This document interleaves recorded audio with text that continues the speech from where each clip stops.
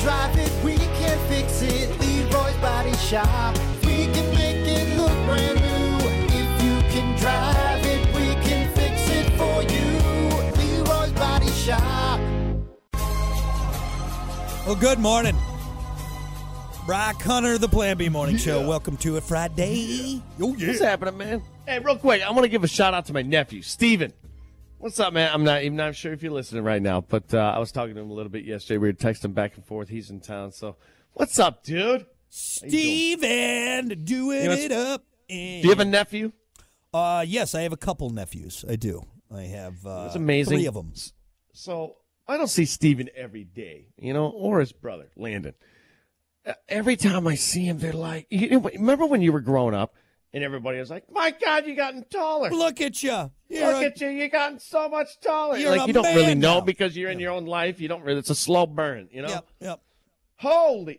Yep. Every time I see this kid, I'm like, dude, you are a full grown adult now. Dude, it's weird, dude. My niece, my looking up to my nephew now. yeah, my niece is going to be getting her permit soon. Like, that's bananas. What? Yep. It really, Yep. does that make you feel old? Oh, absolutely. Absolutely. I got pictures of me holding her when she was a baby, and I was like, oh, my God, you're driving? And then I look at me in the mirror, and I'm like, Jesus, this is... So we do that camp every year. You remember that camp we go up Yeah. to? My dad hosts it and whatnot. Yeah. So Steven was at the last one this past year, and he's taller than I am, I think.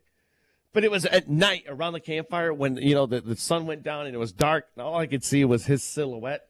But his voice coming out of that silhouette was like, dude, that's a full-grown man over there. There's a man. That is either a man or Bigfoot. I'm not sure. Not my nephew anymore. Yeah. It's definitely it's definitely a reality check. Like, now my 2 nephews, my brother's boys, like, they're big kids. And the one is, like, taller and weighs more than I did, which, I mean, is a saying, but I'm like, oh, my God, like, he could beat me up. That kid could beat me up right now. Yep. It's crazy. So one last time, big shout out. What's up, Steven? Steven! And you know what? Hell of an artist, man.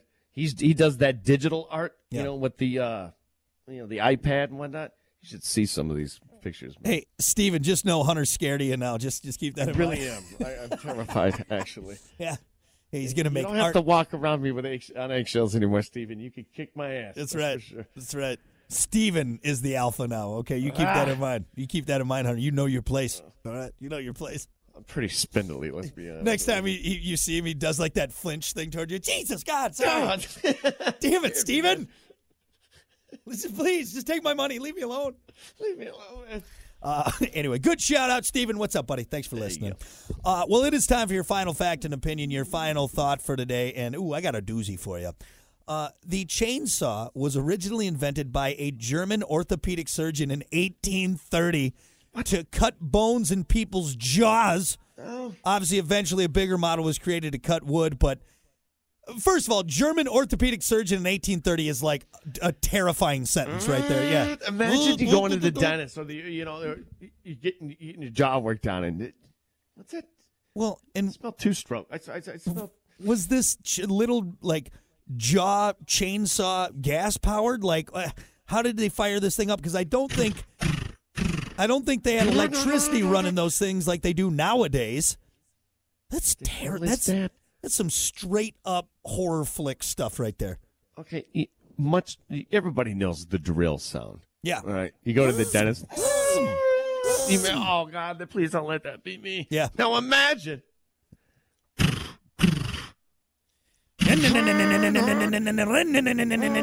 Yeah, you got Leatherface there working on your teeth. I'd be like, you know what? Waving that thing above his head.